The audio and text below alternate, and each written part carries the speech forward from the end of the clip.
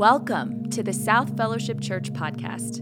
Here at South Fellowship, we exist to help people live in the way of Jesus with the heart of Jesus. Wherever you're listening from today, we hope you're encouraged by this week's message.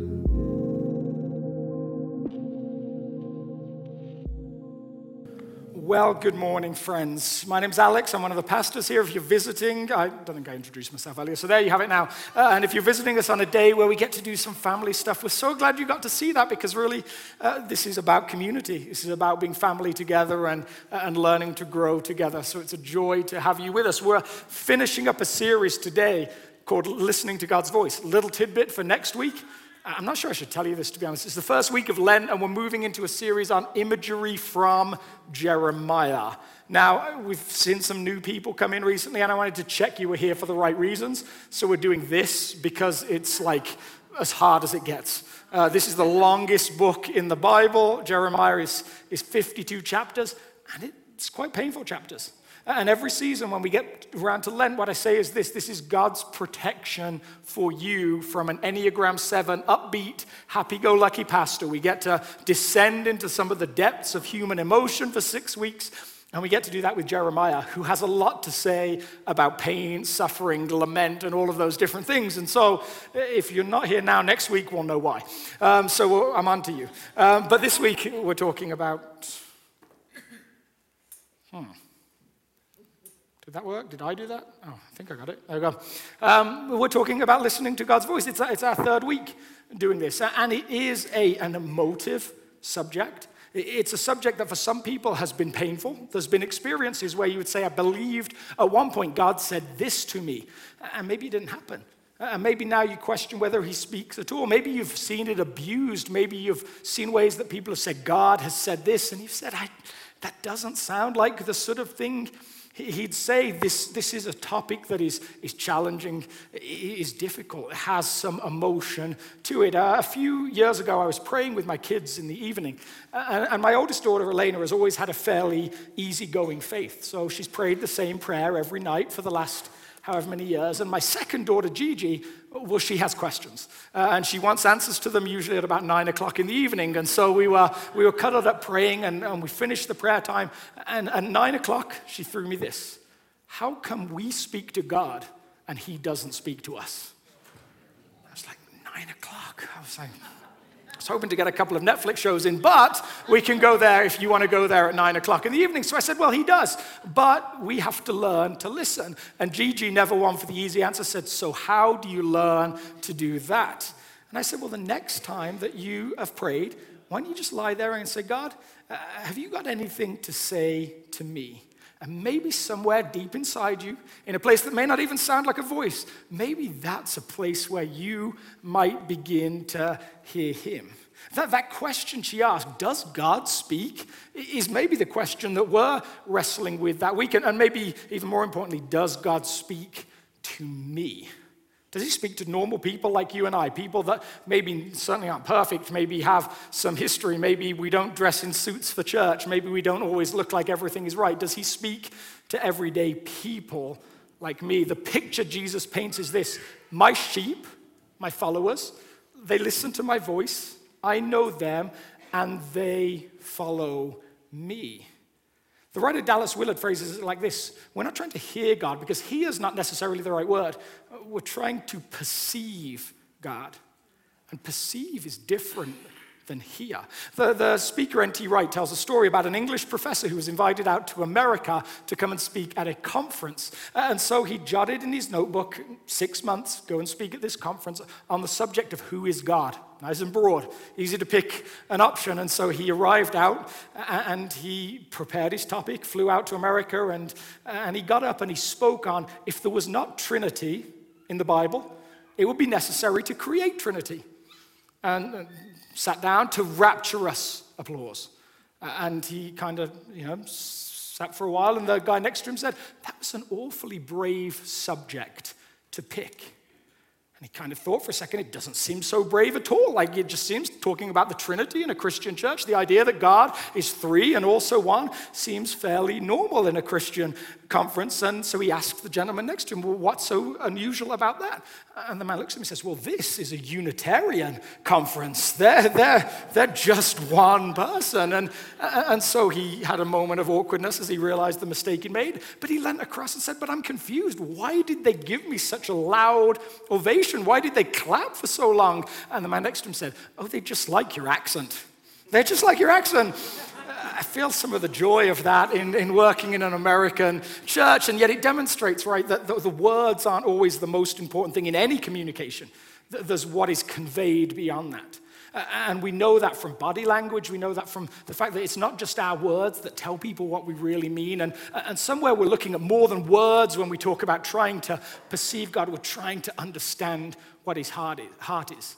And words may well be included. We are trying to perceive God, is how Dallas Willard phrases it, but there's a complication already there that maybe you see, because we're trying to perceive God, but we are trying to perceive God, who is beyond us, who is bigger than us, who is to a degree not understandable by human beings. There are ways that we get to learn his heart, but even this book that we read, this Bible, these scriptures, they can't give us every tiny bit of information about God. And the promise is that eternity is a constant learning of just who God is and what his heart for humanity really is. So it's limited because of who we're trying to perceive. And if we're honest, it's probably limited by the we, because it's you and me, with our somewhat limited desires and perhaps half-heartedness. For our uncertainty that we even really want to hear from the God of the universe, because that could complicate things quite considerably. It's all of those things wrapped into that sentence when we say, my sheep listen to my voice, I know them, and they follow me. And yet the picture itself is beautiful and compelling. Brother Lawrence says this, there is not in the world a kind of life more sweet and delightful than that of a continual conversation with God. Those only can comprehend it who practice it and experience it. It's pulling us into something. There's something that's calling to each one of us that calls ourselves followers of Jesus. As much as we might think this whole idea is just for the select few, or maybe is rare, it may not be as rare as we think. Another Dallas Willard quote says this, it is widely recognized that a major part of prayer is listening to God and letting God direct us. But those who experience a directing word from God rarely speak about it. Often they have never spoken of it at all, even to their closest friends. Perhaps you would share that experience. You might say, there's been ways that God has spoken, but I've never shared it because I'm just not sure whether it was real. And on week 1, I gave you a list of 6 kind of clearing the path things, principles that I've learned, maybe the hard way, and I wanted to add a 7th. So if you missed the first 6, you can go back to week 1, but the 7th one would be this. It's okay to get it wrong. It's okay to get it wrong.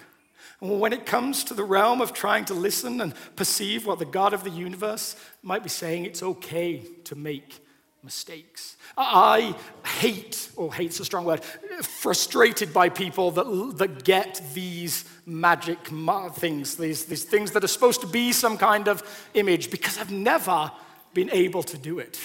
I've stared at them, I've followed all the advice, I've done all of the things where people say, like, you've got to kind of look at it with one eye, you've got to look through it, you've got to get close up to it and then step back from it, you've got to do this and this and this, you've got to do it while standing under a rainbow, under a blue sky with this and this and this, and all I can see here is like peacocks that have been broken into many parts, and yet some people get it, and the truth is perhaps I haven't taken the time to learn to see as I'm supposed to see, to capture this. And maybe I don't do it because I just get frustrated with getting it wrong. I've wondered whether we who live in the West, especially we who live in America, I've wondered whether we have a problem with failure. Not that we fail often, but we're uncomfortable to fail. This is Billy Beane, the GM of the Oakland Athletics. He was an incredible baseball prospect coming out of college. He was supposed to be one of the greatest players that ever lived. What stopped him was this. He wants to succeed every single time he does something. And so he doesn't try things after a while because of his own failure. To tell Billy Beane a good success rate in baseball is to hit the ball 1 out of 3 times, well, that just doesn't fly. He wants to hit it every single time. And I wonder if we're like that. We struggle to learn stuff because we struggle with failure. As I thought about this, I thought about my relationship with these 2 things here. So I grew up with one of these. It's a soccer ball, in case you don't know. No, it's not your thing.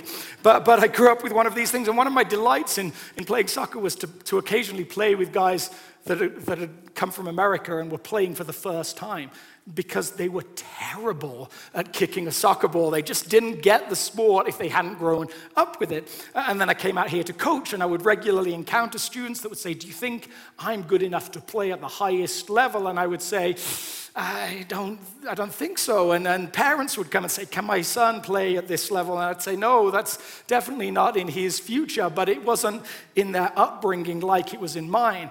And so that was a joy for me. And then I got hit with the reversal, because then I started hanging around with a future American wife and with more Americans, and someone handed me one of these, and the tables were turned. Now, you guys call this a football, and I love this sport, whatever you might call it reasonably. When I moved here, my brother said to me, how can you hang out with those people? They live in the parkway, so they drive in the parkway, they park in the driveway, and they play football with their hands. That doesn't make sense. But what I recognized is this: in the same way so many young American guys didn't grow up around a soccer ball, I just didn't grow up around this thing. And so learning to throw it was distinctly challenging. I would love it. Is there anyone in this room who would say, I throw one of these really, really well? It's got to be someone. It's got to be someone. You want to come throw this for me? If you got it, you can bring it. But I can throw it very poorly indeed. So in the first service, we did a great demonstration between 2 of us, and there was a nice tight spiral from one guy, and it wasn't me. And then there was me, on the other hand, trying to throw this thing that I just find difficult. It just isn't natural to me. Somewhere in terms of learning to follow Jesus in every single area, but I would suggest especially learning to hear God's voice, these 3 words matter an awful lot. There is something that is new, there is something that is normal, and there is something that is natural. There is new, there is normal, and then there is natural. The first time you're invited to do something, it is a new thing, it is a new experience. And when you are invited to listen to God's voice, it is brand new. And then maybe there's this possibility that you do it often enough, or you try to do it often enough, and perhaps it becomes normal. And then after a while, perhaps it becomes natural. Does that make it perfect? Does that make it the cheat code we talked about on week 1? No, but it does make it easier and easier if time goes on. But there's an element to this that I would just remind you of, that if I was constantly afraid to learn to throw a football, I would just never let go of the thing in the first place. If I'm waiting to perfection to just get to that point of release, it's never going to get there without the practice and the movement from new to normal to natural. Those 3 words, they seem like they matter an awful lot. And so really we're in the realm of, do I want this? And do I desire this? In Psalm 130, the writer paints this incredible picture. I wait for the Lord, my whole being waits, and in his word I put my hope. I wait for the Lord, more than watchmen wait for the morning. More than the watchmen wait for the morning. There's this image, it says it twice because it wants us to capture what it is to be stood there in the dark, waiting for the sunrise, believing that brings some kind of hope. Somewhere our learning and our processing through new, normal to natural will depend on our desire. What I would add to that is this. I just think by nature some of us find this easier than others. And that's okay too. For some of us, we might find it easier. So for the last few minutes we have together on this topic, before we give some space to a practice, I'd love us to reflect on this question. Why does God speak? If we've got to the point where saying we're kind of comfortable with the practice of listening to God's voice, we believe he does speak on occasion, maybe he speaks all the time, and maybe we're comfortable with that he can speak to anybody. Maybe we've learned some of the how, like does he speak, yes, maybe through scripture first, or does he speak through some kind of still small voice, all of those different elements. We've kind of worked with some who and some how, but why? Is the reason God speaks so that I can have a better life? Is it simply so I can say, I'd like to know which house to buy because I want the best neighbors? Please tell me which house to go to. Is it simply, I want to be married to the nicest person, so I'm like, tell me who to marry? Is it simply, I want to know, where will I make the most money? Tell me which job to go get. Is it as simple as, can I pray for the lottery numbers and say, God, I want to win the lottery. Give me those numbers somewhere deep inside my heart so I can buy the right ticket. Are those kind of things, those purposes why God speaks? Or is there something else? Is there a deeper, more core reason for that? And so to do that, I'd love us to go back beyond this subject just a little bit and begin with how Jesus makes his entry into this world. In Matthew chapter 4, it says this, from that time on, Jesus began to preach, repent, for the kingdom of heaven has come near. A few verses later, Jesus went through Galilee, teaching in their synagogues, proclaiming the good news of the kingdom. Jesus came bringing good news. The Greek word is evangelion. It's the word you might know as gospel. So if you've heard the gospel is just limited to you're bad and unacceptable to God, and Jesus died so you can be acceptable, that's part of it, but it is just part of it. There's this broader story, according to Jesus. It's the good news of the kingdom, this world-changing thing. You might say Jesus sets out the grand story. If your story starts with you are bad, and God did something so that you could be acceptable, again, part of the story. But the broader story is you were made to be great. You were made to be good. And yes, we get warped, and yes, we get broken, but in its core, humanity was made to be good and God's special creation, and he redeems us to restore us to that kind of thing. So when your mindset is just bad and then good, you maybe missed a part. There's good first and then bad and then returns to good. Jesus paints this big picture. You might say Jesus talks big, but then we get to watch how he actually works in the world around him. And so in John chapter 5, we're greeted with this story. Sometime later, Jesus went up to Jerusalem for one of the Jewish festivals. Now there is in Jerusalem near the sheep gate a pool, which in Aramaic is called Bethesda, and which is surrounded by 5 covered colonnades. Here a great number of disabled people used to lie, the blind, the lame, the paralyzed. One who was there had been an invalid for 38 years. When Jesus saw him lying there and learned that he had been in this condition for a long time, he asked him, do you want to get well? A great number, and Jesus says to one man, do you want to get well? It seems like an obvious question, right? Well, of course, and yet not everyone who's sick wants to get well. A great number lie there. Jesus finds one who has been an invalid for 38 years and asks, do you want to get well? And then this happens. Sir, the invalid replied, I have no one to help me get into the pool when the water is stirred. The belief was if you got into this water first, you would be healed. While I'm trying to get in, someone else goes down ahead of me.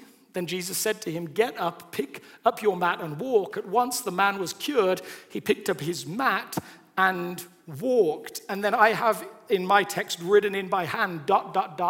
and Jesus left hundreds of people by the pool unhealed, as they were before. The story's kind of problematic in one hand, right? Jesus encounters a bunch of people that need him, and there's one person that he approaches, and that person is healed, and then Jesus leaves, and everybody else stays as they were before. Jesus talks big, and then he works small. He works small. I'm not saying the thing isn't spectacular, but I'm saying it's one person. It's one-to-one interaction. There are times where Jesus does something miraculous that is for thousands of people, but most of Jesus' miracles are one-to-one engagements that include a few people. He talks big, the kingdom is coming. And then in this moment, he engages with one person when there's hundreds that he could engage with. One of the deep frustrations with Jesus for the religious leaders of the day is that Jesus didn't do miracles when he was supposed to do miracles, and he did miracles when he wasn't supposed to do miracles.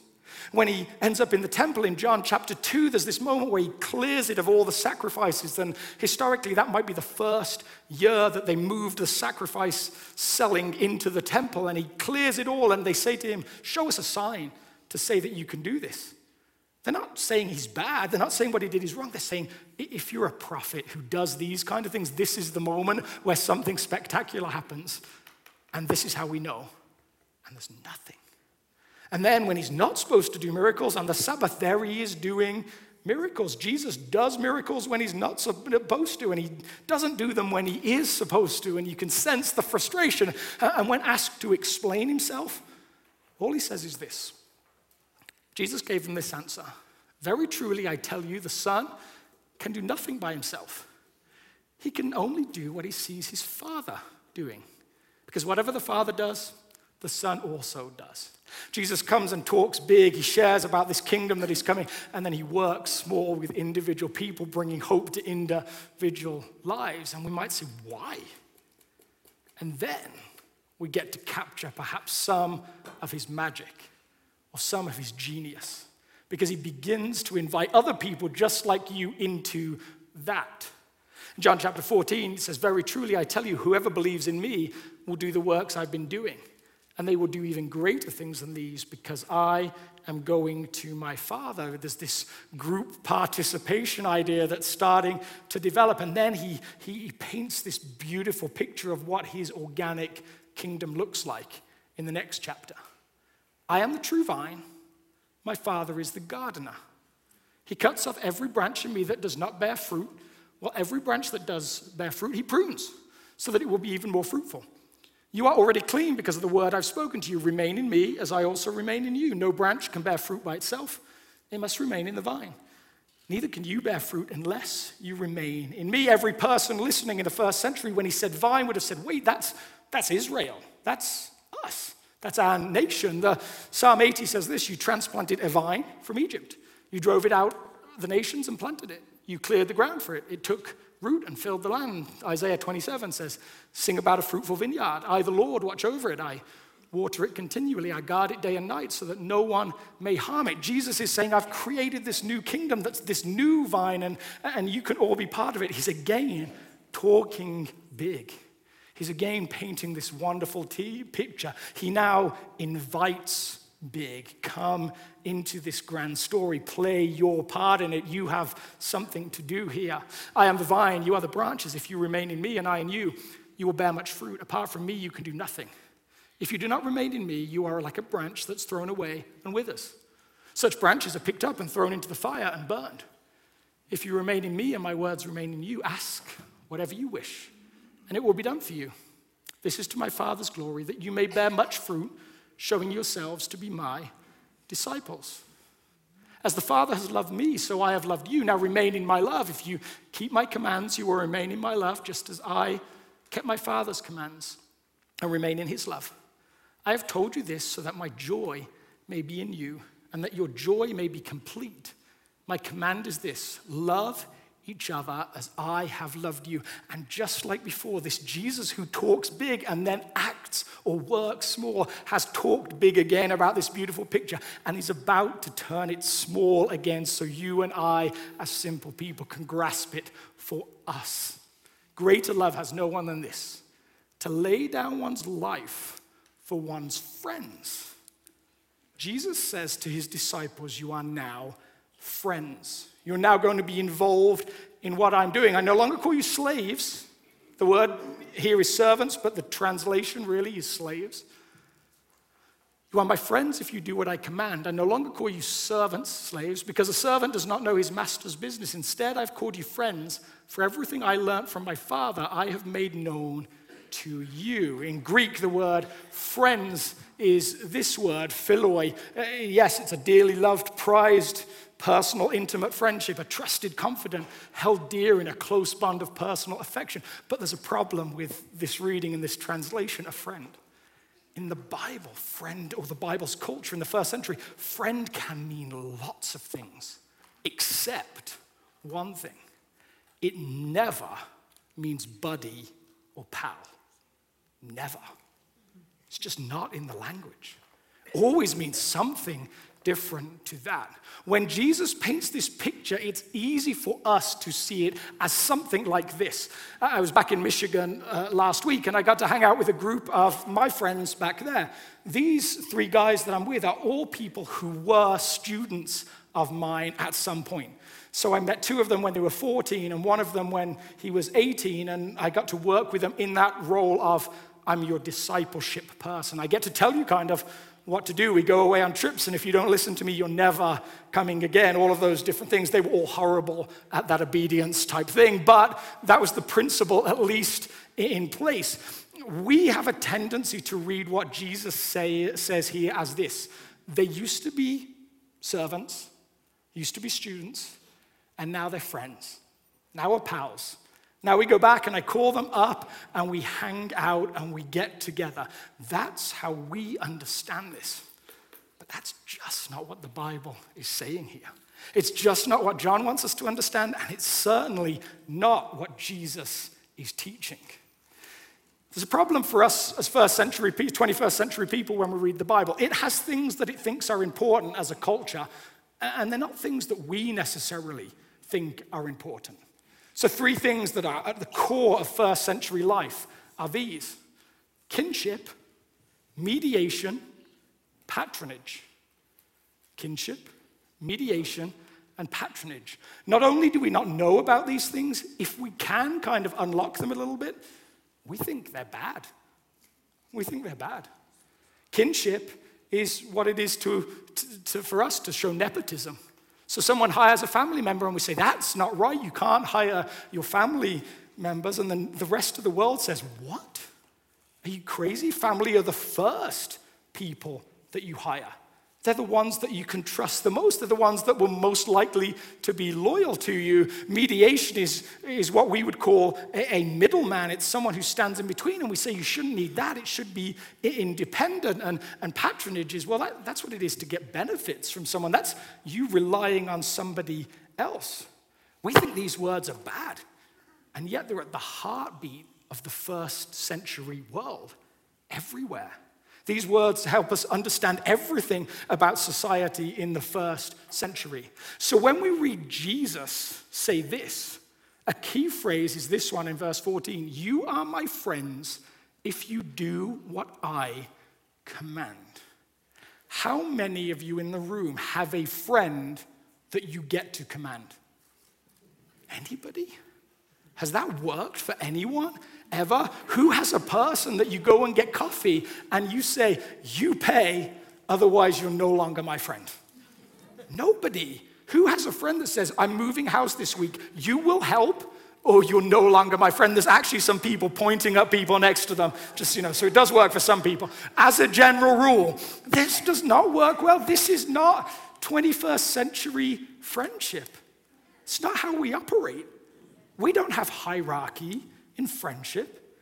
Our friendship's equality. Our friendships, we're pals. We go out, we have a coffee together. We go out, we have a beer together. But if I ask you something, you get to say no. And Jesus, in his unpacking of friendship, is like, if you don't obey my command, you're not really my friend. And his mark of, yes, we're friends, is, yes, you'll do what I command. This is not 21st century friendship in play here. This is something different. I would suggest what we're getting to see here is this word patronage in play. It's this word patronage in play. I'm going to give you a story that kind of explains this. Supposing you have a bread oven. Supposing you cook bread for people to make a living, and supposing one day your bread oven burns down, and you have no way of replacing it. So you kind of think about your options. You can't get a loan because you have no collateral, and you're kind of at a loose end. And then I come over to you and I say this: I have a friend that can help you. Again, I don't mean a buddy or a pal. What I mean is I have someone who's helped me. Maybe they'll help you too. And so the next morning, you and I get together and we go and we see my friend and we stand in a whole line of people because this is an important person, an affluent person, an influential person. And I introduce you and I say, my friend here, they lost their bread oven and they have no way of living. Is there anything you can do for them? And the patron, the man sits there and he says, yeah, I can replace the bread oven. And now, as part of that deal, what you do is you get to bake bread for me, and I'll give you a fair price for it, but that's your priority. And then you can bake bread for other people, and you can sell it, and one day maybe you'll return the money. But that's not really the point. What you'll do is every day you'll come with a whole other bunch of people, and you'll say, is there anything I can do for you today? Because at some point, I might need a favor from you. That's how patronage worked. Someone created a new possibility for you, a new world for you, and they've done that for other people. And like those other people, now there's kind of this loyalty in return. You've become part of their bigger, extended family unit. You're not a slave. You're not a servant. The term for that in the first century was this. It was friend.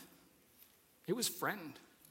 When Jesus says that you're now my friends, he's not saying buddies, pals. There is elements that he likes you. There's elements that he is for you. There's elements that he's excited when you get good things, and all those are relayed in other places. But here simply is this term patronage in play. You are a friend because the king has done something for you, and that king has done something remarkable. This king has done something unheard of, because this king hasn't replaced a bread oven. This king has given his life. Greater love has this than no man, that he lays down his life for his friends. Not buddy, not pal. This one lays down his life for the people that come and say, I need something from you. This is unusual patronage. This is remarkable. This is different. I would wonder what a community would look like when a bunch of people every single day wake up and say this to the king. What can I do for you today? What can I do for you today? This is your world. This is your grand story. You're reshaping this thing. I'm a part of that. But you have done something incredible. And now I want to know, what is it that I can do? Is there someone to love well? Is there something to give? Is there something to get involved in? Is there some different way of participation? Once again, Jesus talks big. There is this kingdom thing in play. There is this vine that is growing. But now he leads small, because he tells his group of followers, you are my friends. You're no longer slaves. You're friends. I have done this for you, and you're part of this great family. Jesus invites us to work in small ways within his grand story. And central to that question is simply, what can I do for you today? It's what we're invited into. And so for the end of the service, we're going to practice that. We're going to close out this series on listening to God's voice by asking him what he might ask us to do today. So I'm going to invite Hannah to come up, and she's going to play in the background. And up at the front, there's going to be a bunch of people. These are people that, when I talked earlier about new, normal, natural, they have been intentional about trying to move down that pathway, down that journey. They have worked at listening to God's voice, and for some of them, it's now become a normal practice. And so for some of them, it's now become a natural practice. But if you would say, I feel like God used to speak, and it hasn't happened recently. If you would say, I don't think God has ever spoken to me, I'm not sure he ever would. The invite is during this time is to come, and these guys would love to do something for you called listening prayer. They're going to come alongside you, and they're simply going to say, God, what are you saying to this person today? And maybe you'll hear something wonderful. Maybe you'll hear something life-changing. Or at worst, maybe you'll see what it is to listen modeled for you. And for the rest of us, we're going to listen as Hannah plays. But it's going to be quiet, because what we learned the other week is this: in the silence of close presence, of a being so close that the stare and the waferth and whisper are all that is needed. And somewhere in that moment, what I believe is this, in this very strange community of people, some of whom you're like, I'm not even sure about this faith thing. I'm here because my friend commanded me to come, or whatever. You might hear something Some of you might say, it's been so long and I feel so dry, and you might hear something. And those are wonderful things. And the reason I'm willing to take this risk, because this is a risky thing, is this. Somewhere in the midst of this, as God speaks, and as you ask the question, what would you have me do for you today? He might say to you something like this. I want you to go over and say this to this person over the other side of the aisle. I want you to encourage this person. I want you to send this text to this person. I want you to pray for this person. I want you to serve in this area. And some of that can be very intimidating and very risky. But you know what the reason I'm willing to risk it? It's because of a story I heard a while back. There was a man running a service, and someone came to him and said, I feel God has asked me to say this to the person sitting on the other side of the room. And so the pastor said, I'd love to introduce you, and we can go over and share that. And so they walked over to the man together, and he introduced them and said, this is what I feel like God is asking me to share. And the pastor said, does that make sense? And the man who listened said, yeah, that's incredible. That's exactly what I needed to hear. And then to help them figure it out, the pastor said to the first man, how confident were you that it was God speaking? And the guy said, 10% at best.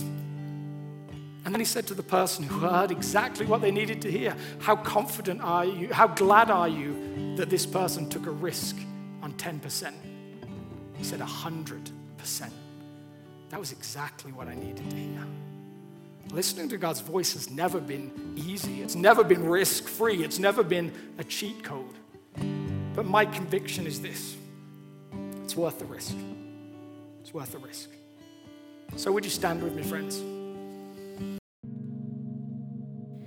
If God is working in your life through this ministry, join us by partnering with us. You can give online at southfellowship.org/give. And thanks for listening. We hope you have a great rest of your day.